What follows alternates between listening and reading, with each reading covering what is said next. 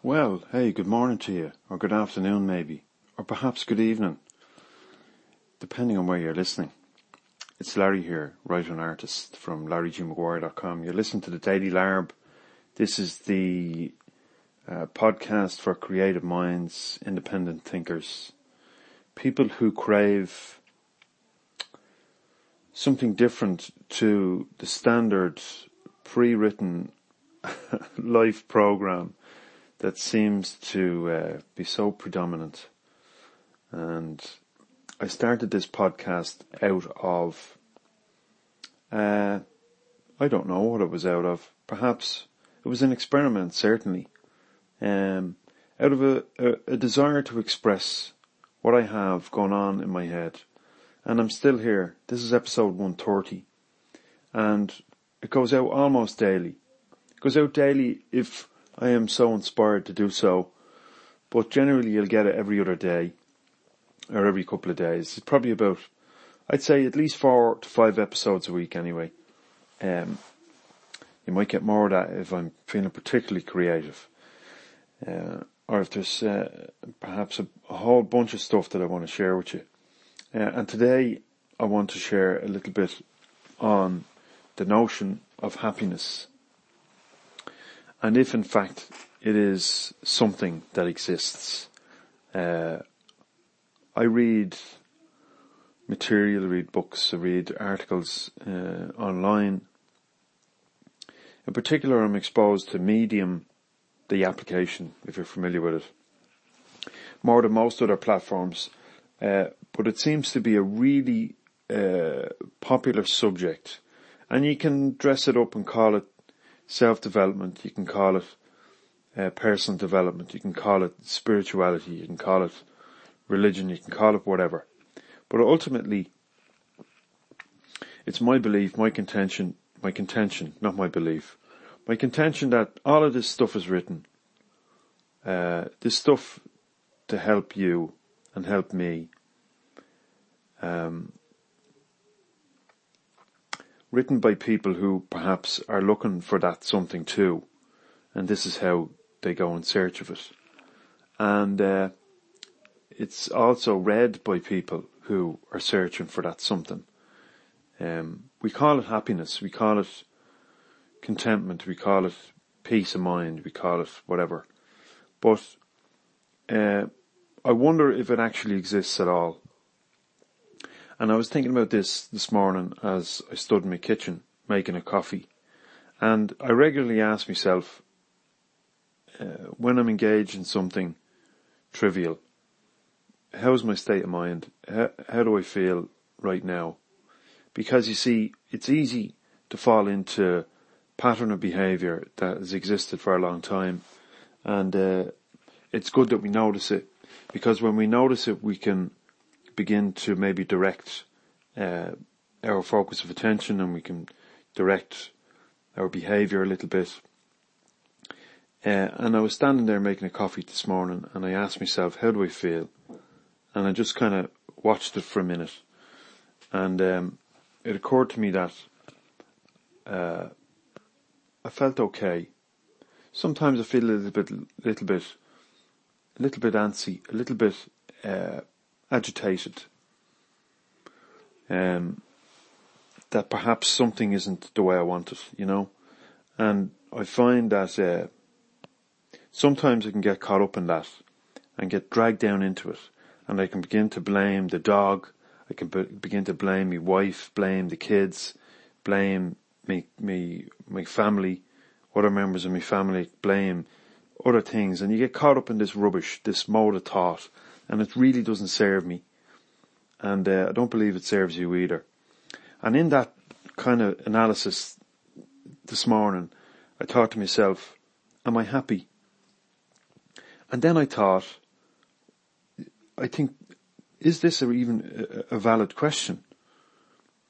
Is happiness even possible? And what is it in the first case for it to even be something? Perhaps there is no such thing. So am I supposed to? So, okay, let's say happiness is a feeling of contentment and joy and peace and involvement, and add what you want. But it's certainly not a going around the world with a big smile on your face the whole time. It can't be. How can it be that? Because if that's the way you feel all the time, how would you know that you're feeling, that you're even happy? You understand what I'm saying? Personally, I think it's an illusion. I don't believe this ideal that we paint up here in this world, in this Western industrialized world, where we suggest that to each other, that the goal is to be happy. As if you're not already achieving the goal. To suggest that you're not already achieving the goal is ridiculous. Because you know that tomorrow never comes. You know that there is no future. The future doesn't exist. The future is a fabrication of your mind and of my mind. And the past doesn't exist either. That's another fabrication. There are experiences, all right, and there are what we call remembrances of those experiences, but this linear existence is illusory. It certainly appears that way to me. So this pursuit of happiness is nuts. How am I today? I wish I was happy. I feel so depressed. I feel so anxious and uptight. I wish I was happy. All I want to be is happy. I don't know what to do. My life is a disaster. Like, it's a complete disconnection from the reality of the matter, which is that this is it. That there is no happy and unhappy. And all of that is rubbish. All there is right now. And how would I know I was happy if I was happy? Do you understand what I'm saying? There is no happy. All there is what's going on. Now, I'm not suggesting that we don't have any control over that. I believe we can have some degree of control. But recently I've been thinking to myself, maybe this entity that is either happy or unhappy or some degree of whatever, if you were to suggest that this happy unhappy thing is maybe a place that we exist along a continuum. I don't think that's a proper analogy. But let's say it is, it's either one end of the stick or the other, or somewhere in between. Well then who is you and me? Who are we in relation to that? Maybe we're just the experience. Maybe we're just the empty space, the observation of it all. And this notion of happy, unhappy is just you and me getting caught up in the storm. I was listening to an audio the other day where a guy came on, he was looking for help with a particular issue. And he suggested that maybe he was getting caught up in the storm of things, out there in the world. And that's a perfect analogy for me because, if you maybe take the self as the analogy of the self as being a tornado or a storm, and that you and I are the center of the storm where nothing is happening, but it's an essential element of the storm. And it's like you're the perfect storm, and all of this stuff that's going on around you is just aspects of the storm. I spoke about it the other day, and this entire thing that's spinning like crazy here, you and me are in the middle, but due to those centrifugal forces, we can get flung out into the craziness of it all. And in that, we believe that we are either happy or unhappy. And when we're unhappy, we strive to be happy. And when we're happy, maybe we don't even notice that we're happy. But the unhappiness, happiness, that duality thing is required for us to even know that we exist. Because I was talking about it last night. I wrote an article on Medium. Might drop the link in here in the description. And at night time, or very early in the morning, there's a particular piece, and it's a wonderful place to be. It's the same as when you go out into nature and there's nobody else around. At that time when nobody is up, everybody is asleep, either in the morning or at night, there's a particular air that I notice. There's a particular mood about the place. And I was thinking about it last night, and it occurred to me that it's not that there's an air about the place, but it's just that wherever I am is a little more defined. But defined according to, it's more defined according to what I really am. I know I'm getting very esoteric here, and probably you're getting tired listening now at this stage. But with nobody else around, there's nobody for me to bounce off. There's nobody for me to picture myself or analyse myself against. There's no kids, there's no wife. The dog is out in the shed, or maybe she's asleep on her bed. I'm not out there in the world mixing it up with people. There's no version of me, but there is a version of me, but it's less complicated, you know? And the more we mix it up with other people, the more complicated we become, because we can't figure out who the fuck we are. And it's only by virtue of that reflection of other people, that mixing it up with other people, that we develop an idea of who we are. But then in that idea of who we are, we get mixed up. We believe that that's who we are. Well, it's not who we are. It's merely a superficial reflection. It's like the storm, when really you and me are the eye of the storm, the centre, where it's quiet and still. And in observation of it all, we become mixed up in it, and we believe that we are that, you know. At night, in the absence of other people, it's not that the space is peaceful, but rather it's me that's peaceful, that I don't have this rubbish to contend with, this stuff that I believe myself to be. And that feels all right to me, you know. So in that, I'm perfectly content. There's nothing to prove. There's no one to impress. There's no one to appease. There's no other people who are caught up in the fucking storm of it all to try and make happy, or to dance around. There's no one to upset. It's just me. And that's why I love my own company. I've always loved my own company ever since I was a kid. 13, 14 years of age, having a smoke out my bedroom window. Just being on my own, having a few tunes and looking out the window. It's perfect. And I love that place. And I think that's the ultimate goal, you know, of the self, is to self-realise in that quiet space. It's something I talk about in the Artist Manifesto. And it's an essential part of making something worthwhile, something unique and meaningful that you can share with other people.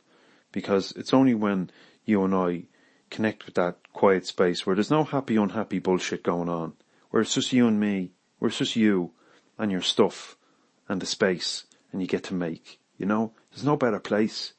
And it's remarkable how so many people in our world run away from that, you know. I know people, I was talking about it in the article last night on Medium. It's titled Pavor Nocturnus. I stole that from Freud. I'm studying him at the moment. I've got an exam tomorrow night. But anyway, there's lots of people in the world who never shut the fuck up. They're always talking. And there are other people who never stop moving. And there's people close to me who are like that. Never stop moving, always need something to be doing. To be alone with themselves and their own thoughts is one of the most uncomfortable things you could ask them to do. There has to be something distracting. There has to be an activity. There has to be an occupation with something else in order that they stay involved. And it's that staying involved with the stuff that keeps them from really seeing something about themselves that ultimately is, remarkable. And it's a beautiful thing. The artist knows it. The creative person knows it. Even if they don't fucking know it, they know it. Because to be wrapped up in that, just solo experience is really what it means, in my view, to find out what this existence is all about. And so in that, on the subject of happiness, it's a complete illusion. You're in that state of mind where you're unhappy, you're just caught up in the rubbish. If you're in that state of mind where you're happy, you're caught up in the rubbish. Because none of that stuff ever makes you happy. Ultimately, no, it doesn't. And we allow it to, but then we get completely steamrolled by the unhappy. You know? And so we do this thing over and back, over and back, over and back, up and down, like a roller coaster. I think it's the Emerald Tablet, is it? Or, I can't remember. There's another name for it. They talk about that. You just get caught up in the swing of the pendulum. And so for me, there is no happy.